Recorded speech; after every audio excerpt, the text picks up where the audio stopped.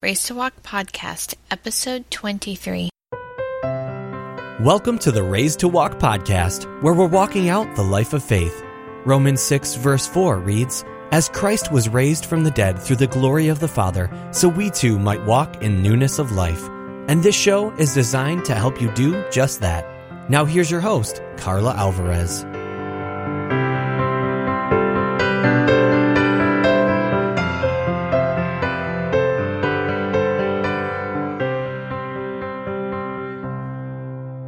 Thank you for joining me for the Raised to Walk podcast. Today we're going to talk about how to hear God's voice. This past Sunday, someone in my Bible study asked me if I could pray for them this week. She was facing some decisions regarding her job situation, and this is something that we've discussed and prayed about several times over the past year. It's not a question of finding a job. She is very blessed in that it always seems that she has a variety of choices. The issue is, which job is the right one for her? She had started with a company that was a new launch that was faith-based, and I had thought things were going well, but she said, "I thought God was leading me to another company." She started that job a few weeks ago. Then she said, "But I think I was hearing something else." There are situations coming up in this new job, and she is looking once again. So that brings up the question, does God still speak to us? Often when you start the conversation of whether or not God still speaks to his people, some Christians will object by saying that is supplanting Scripture with quote-unquote new revelation. No, not only is that conflating two completely separate issues, but it is straw man, a logical fallacy. So first we have to start with what we know for sure. And what we can know for sure is what is written in Scripture. In order to really know you are hearing the voice of God, a firm foundation in Scripture is absolutely essential, because that is the plumb line, according to Amos 7:7-8. The plumb line for testing everything that you are hearing. The Word of God, the Scripture, is written by men, inspired by God, and every single word holds as true for us today as it did for the people in the time it was written. Everything else is held to that standard. If you receive a revelation or direction that deviates from what it says in Scripture, then you know for sure that it's not from God, because God doesn't change. And His Word doesn't change either. As Malachi 3:6 says, "I am the Lord, I change not." And He repeats that in Numbers 23:19, 2 Peter 1:20-21, and Luke 21:33. If you don't agree with that, if you are under the mistaken assumption that this incredible collection of writings, which was written over a period of approximately 1,500 years by more than 40 different authors, with more than 2,500 prophecies, 80% of which have already been fulfilled, and that describes scientific truths that have only been discovered in just the last 100 years. If you think all of this could have come about by human effort, I have to say you are extremely credulous. It's hard enough for that many writers, even half that number, to come up with a consistent storyline that doesn't contradict itself when they are working together, let alone spread out over hundreds of years. The plot mess of the TV series Heroes is a perfect example of that. The other claim that it has been quote-unquote changed by men over time, that wasn't credible before 1946 when the Dead Sea Scrolls were discovered, and it is almost imbecilic to claim that now. As John Lee points out in The Greatest Book of the World, there are actually more significant alterations in the works of Shakespeare, which was written a mere 300 years ago, than there are variations in Scripture. But if you are still insisting on refusing to acknowledge that the Bible is not only what God says, but that it means what it says, my advice to you is one of caution. I think you will have a very hard time truly hearing the voice of God if you reject or cherry-pick what He says in Scripture. Start with what you know, the Word of God. If you personally are not confident in that, I don't see how you can be confident in anything else. It will all be chaos and confusion. So we learn to recognize God's voice from Scripture. Have you ever had a favorite author that others tried to imitate? It's not the same, is it? It's not the same voice, and the more attached you are to the original author, the more irritating and unacceptable the imitators are.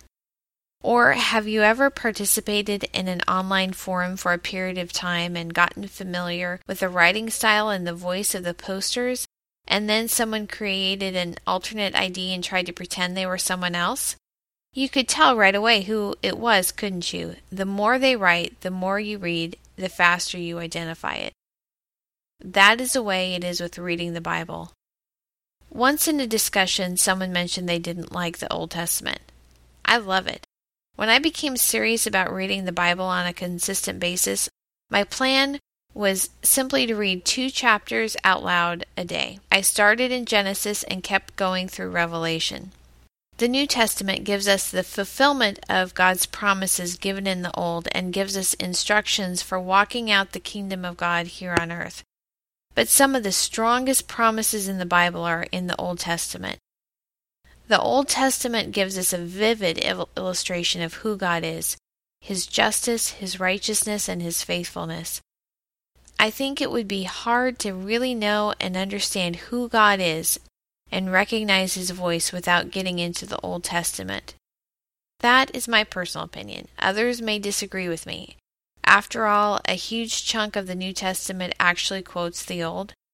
I still think you should read it for yourself. Jesus taught from the Tanakh, and the apostles witnessed by proving Jesus was a promised Messiah through the law of Moses and the prophets.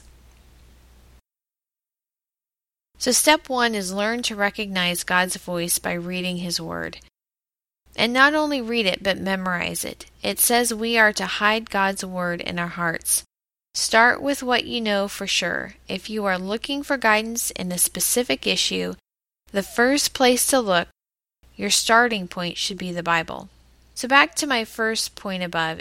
If you don't have confidence that the Bible is the Word of God and absolutely true, just stop listening right here. The rest of this episode is not for you. So if God explicitly addresses something in the Bible, it means what it says. You don't need to seek further guidance about it. If you're thinking about cheating on your taxes, the 8th commandment is, "Thou shalt not steal," Exodus 20:13. And Jesus said, "Render unto Caesar the things that are Caesar's," and that is given in Matthew 20-22 and Mark 12:17. Don't expect a further conversation about that. If you want to know how God expects us to live out His instructions, Exodus 23 is one chapter that very succinctly and in a condensed version talks about what living with integrity looks like. That is what God is looking for. Not observing the letter of the law or flamboyant worship for show, He wants us to live a life of integrity. When Jesus called Nathanael as His disciple, He said, "That is a true Israelite, a man of complete integrity." And that is in John 1:47. God also gives a lot of instructions about relationships. If you have a friend that is constantly getting into fights or making bad choices, the Bible says not to hang out with them. It's in Proverbs 22:24 and Proverbs 13:20. If a fellow believer is persisting in sin and refuses to listen to the correction of the Holy Spirit, we aren't supposed to tolerate and go along with it. The letters of 1st and 2nd Corinthians were written specifically to address a situation like that. If you have a disagreement with someone or someone has an issue with you, Jesus told us how to handle it in Matthew 18:15-34. If you are considering a close relationship, i.e. a dating, a partnership, or something like that, with someone who isn't a believer, God tells us not to be unequally yoked in 2 Corinthians 6:14. If you get emotionally entangled with someone who is married to someone else, don't pray and ask God, "What should I do?" He's already told you. The 7th commandment is, "Do not commit adultery," Exodus 20:14. Also, a man is supposed to cleave to his wife when they are married, and that the two become one flesh.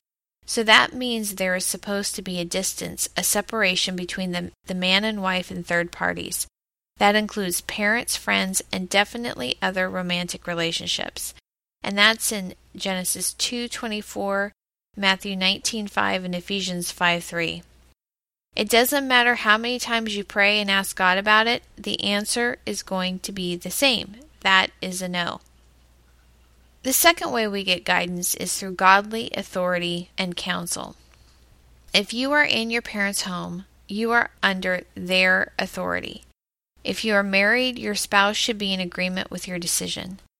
Counsel from others is also a way God leads us. We are to honor our parents for our entire lives. That's given in Exodus 20:12 and Ephesians 6:12. When we marry, our spouse is who we are accountable to and who we make decisions with, and our parents move to a position of counselor. Friends, mentors, and pastors can also provide counsel. That is why the relationships we make are so important.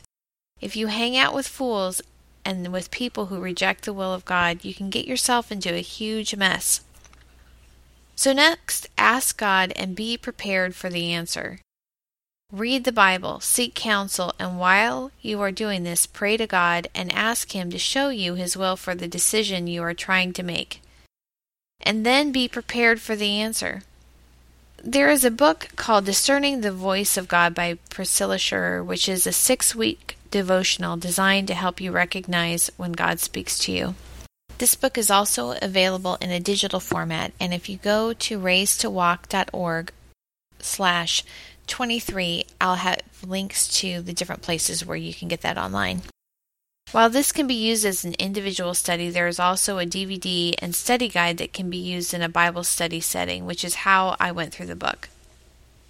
The one thing that stood out and stayed with me from the study is in the opening chapter, she uses the illustration of Habakkuk as someone who went to God seeking an answer, and he wasn't going to stop until he got one, whatever the answer might be.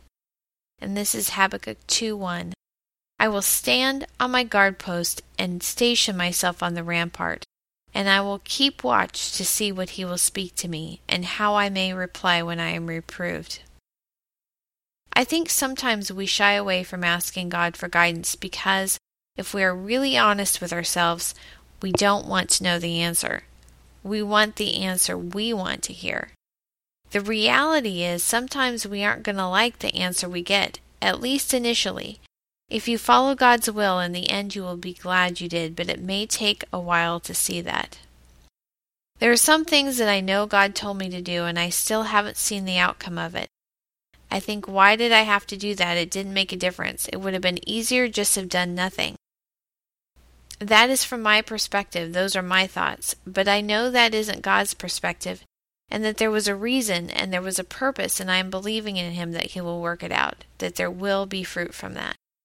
The other aspect of that is that not only does God sometimes tell us to do something that we'd rather not, sometimes in His answer He is convicting us in an area of our life that needs to be addressed. That is what Habakkuk was saying. I want an answer no matter what. He was ready for any complaint God had against him. He recognized that he might need to address his own garbage before God answered in other areas. So the question you have to ask yourself when you are trying to hear from God is this: are you ready to listen to whatever He has to say to you? One of my pastors once said, I've noticed that God won't tell me something more until I do what He's already told me. And again, we need to expect an answer. A foundational point of the study by Shirer is that we have to expect an answer when we pray. We have a God who loves us and wants a relationship with us. Not only does He hear us, but He answers. This is in Micah 7:7. But as for me, I will watch expectantly for the Lord. I will wait for the God of my salvation. My God will hear me. And then in Psalms 27:8, when thou saidst, seek my face, my heart said unto thee, thy face, Lord, I will seek. For example, I had to make a decision about something. I had counsel from a friend, and she said, you're not going to do what they, which was the other people involved, tell you to do. You're going to do what God tells you to do. I prayed about it, but I didn't think I had an answer. Months later, after there had been more leading by God, I went back and looked through my dream journal. The night I prayed for guidance, I had a dream in which someone came up to me and specifically told me what I was supposed to do. I had written down the dream, but I hadn't paid attention to those instructions. First, I think I wasn't really expecting God to give me the answer in a dream. And second, the answer was so far from what I was expecting it to be that I dismissed it. I came across Phil Vischer's current website and podcast and read the story of how it came about. If you aren't familiar with Phil Vischer, he is the creator of the VeggieTales cartoons and used to own the company, Big Idea. The company went into bankruptcy and was bought out by Classic Media. On the FAQ page, he explains how, as the company got bigger, he had less and less time to be creative. And, as he points out, the bankruptcy was evidence that corporate management was not where God had gifted him. He lost literally everything he had created in his entire life, the rights to all his work and the characters he created. But God took him out of that and gave him a new start. He and Classic Media came to an agreement that he would still create a few episodes for them each year. The world of imagination he created in VeggieTales still continues and grows, and he is free to focus his creativity in other areas.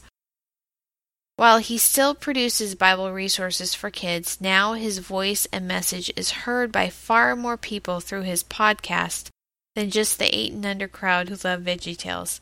Sometimes we get so focused on our own way, even things we think are in God's will, that we don't take the time to ask Him until we run headfirst into a wall.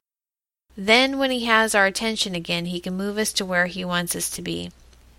And Ezekiel talks about this in chapter 3, verse 20. If righteous people turn away from their righteous behavior and ignore the obstacles I put in their way, they will die. And if you do not warn them, they will die in their sins. None of their righteous acts will be remembered, and I will hold you responsible for their deaths. This is a part of Phil's explanation of how God spoke to him through the situation. So God has really done something interesting. He's taken a situation that started out as a complete disaster, literally the loss of everything I've done in my adult life, and brought out of it an opportunity for me to return my focus to new stories as He directs, while allowing VeggieTales to provide the funding. To be honest, trying to run a big company didn't fit my personality or gifting in any way. I was pretty darn miserable as Big Idea's top tomato. And the bigger the company grew, the less time I had to use the creative gifts God had given me. I was so convinced that God wanted me to be Walt Disney that I kept banging my head against that door, even as the company was unraveling around me. And amazingly, God used the disaster of Big Idea collapsing to gently whisper, "I don't want you to be Walt Disney. I want you to be Phil." To which, of course, I replied, "But I'm not sure I know who Phil is." And then He responded, "Just slow down, take a deep breath, and I'll show you." Pretty cool, huh? So how much easier would life be, and how much drama would we avoid if we learned how to hear God's voice and actually listen to it? We need to learn to listen to the prompts of the Holy Spirit. When someone accepts Christ as their Lord and Savior, they are indwelt by the Holy Spirit, and just a few of the passages that reference this are 1 Corinthians 3:16, 1 Corinthians 12:13, 2 Corinthians 5:5, and Romans 8:16. This was the fulfillment of the promise of God to give gifts to His people in Joel 2:28 through 29, and we're given an account of that fulfillment in Acts 2:17 through 18. And Paul tells us that the prophets spoke of it and longed for the day when it would come about. And this was in Ezekiel 36:27, Jeremiah 31:33 through 34, and Titus 3, verses 5 through 6. So before Pentecost, the Spirit of the Lord would come upon the prophets. and those anointed by God, but they were not indwelt, and the Holy Spirit could lead them like it did Saul, and which David pleaded to God to spare him from in Psalms 51. In verses 10 through 12, he says, "Create in me a clean heart, O God. Renew a loyal spirit within me. Do not banish me from your presence, and don't take your Holy Spirit from me. Restore to me the joy of your salvation, and make me willing to obey you." Jesus promised that the Holy Spirit would guide us into all truth, and he does that by transforming us, by helping us throw off the sin that weighs us down. And that's from Hebrews 12, 1 through 2. Unless, of course, we reject his efforts by quenching the Spirit. Sometimes the Holy Spirit speaks to us, prompting us to do something through a quiet thought. How do you know it's the Holy Spirit and not your own thoughts or something else? For me, a lot of times it's because it's something I do not want to do at all, or something that I would never naturally have the urge to do. Just as an example, I personally am an introvert, an INFJ using the Myers-Briggs personality types. It doesn't mean I don't like people, it just means that after I'm around or in front of a bunch of people, I need solitude to recharge. In contrast, being around people energizes extroverts. It also means I'm friendly to people, but left to my own inclination, I probably wouldn't go out of my way to get to know you. And if we're friends and you think I ignored you, I promise I'm not. I was probably in my own little world in my head, thinking about something and wasn't paying attention. When I was in a mom's group, I would go to the meetings and talk to the people I knew. The membership director was great about grabbing me and saying, "That person's new, go talk to him." I would, and I was always glad about the new connection and friendship I made. I just wouldn't have done it if she hadn't told me to. Someone told me once, you have to be intentionally friendly. And it's true. I like hanging out with people I already know. I have to remind myself to expand that circle. So I am the very last person that would just strike up a conversation with a random person and then ask if I can pray for them. That is completely out of my comfort zone. So I was at a restaurant with my girls, and every time the waitress came over, I felt like God was telling me to pray for her. At this point, I think I've made it clear why I know that thought was not me. It was not my own thought. That is literally the last thing I would think of to do. And I know this because every time the thought came, I was backpedaling in my mind, thinking of excuses of why I really didn't need to do that. Every time she came over, the thought came, and every time I was mentally arguing against it. The check came, and I still hadn't felt or chosen to see that there was a time that was appropriate to ask her. And then my daughter asked for a pen and left the waitress a really sweet note on a napkin. And I just knew that was a confirmation that God really wanted to speak to that waitress today and that I was supposed to pray for her. But it was time to leave, and I hadn't seen an opportunity because I thought, she's busy, I don't want to interrupt her work. And also, she really didn't seem like she needed prayer for anything. She was all bubbly, and she didn't seem down or anything, and so I just had all these excuses. The whole time I was sitting there with this cross on my arm that Second had handed out when we started the series in Romans last August, that it is supposed to be a reminder of the verse Romans 1:16, I am not ashamed of the gospel of Christ. I've been telling God and myself that I want to hear more of God's voice, see more of His works, and be a part of doing something more. And then I balk at something as simple as praying for someone. We started to leave, and I'm thinking, okay, well, the opportunity never happened.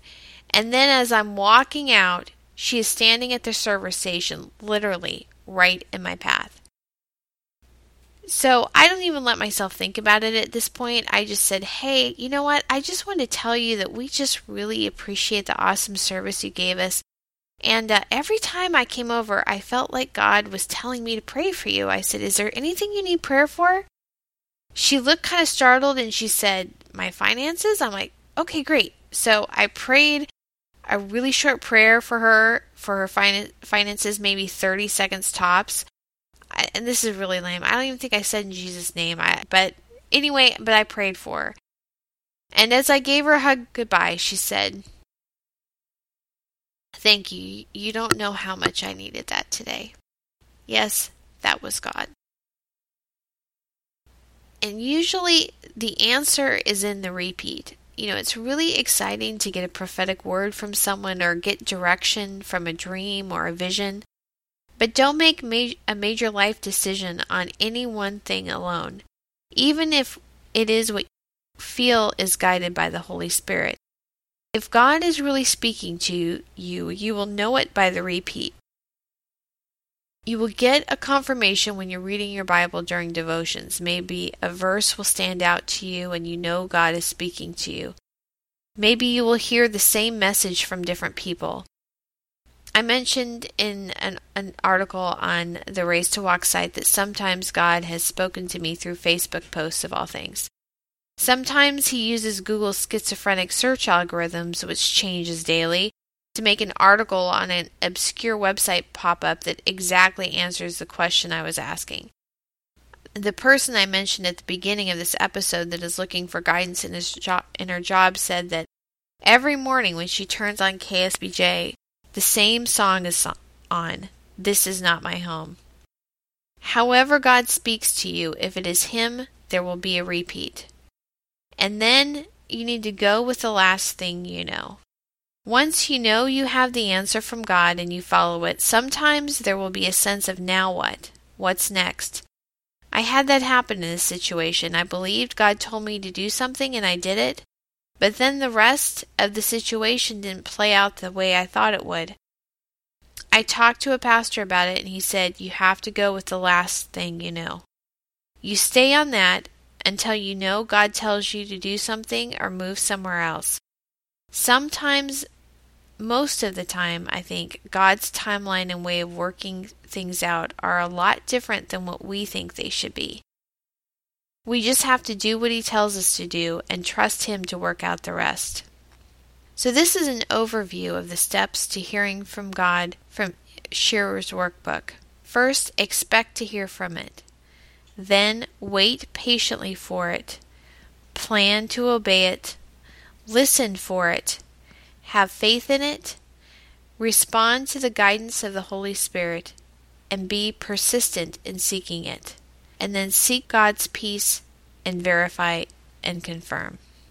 So I hope this episode has been helpful. If you have any comments you'd like to make about the episode, you can do so on Raise to Walk at raisetowalk.org/23 and leave a comment on the article for this episode. Now let's end with a prayer.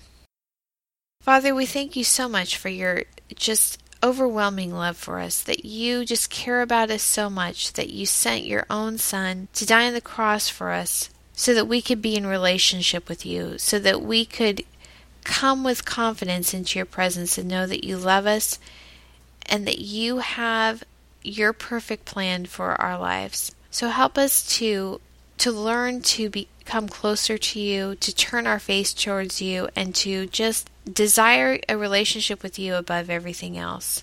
Speak to us, Lord, and help us have confidence in knowing that you are there with us in every situation and in every moment. And I thank you for all of this in Jesus' name. Amen.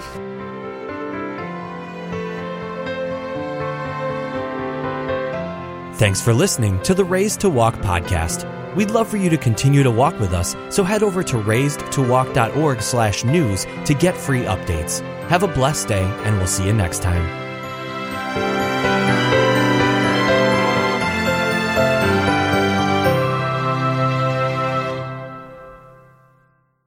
If you've been enjoying the Raise to Walk episodes, be sure to subscribe to our podcast.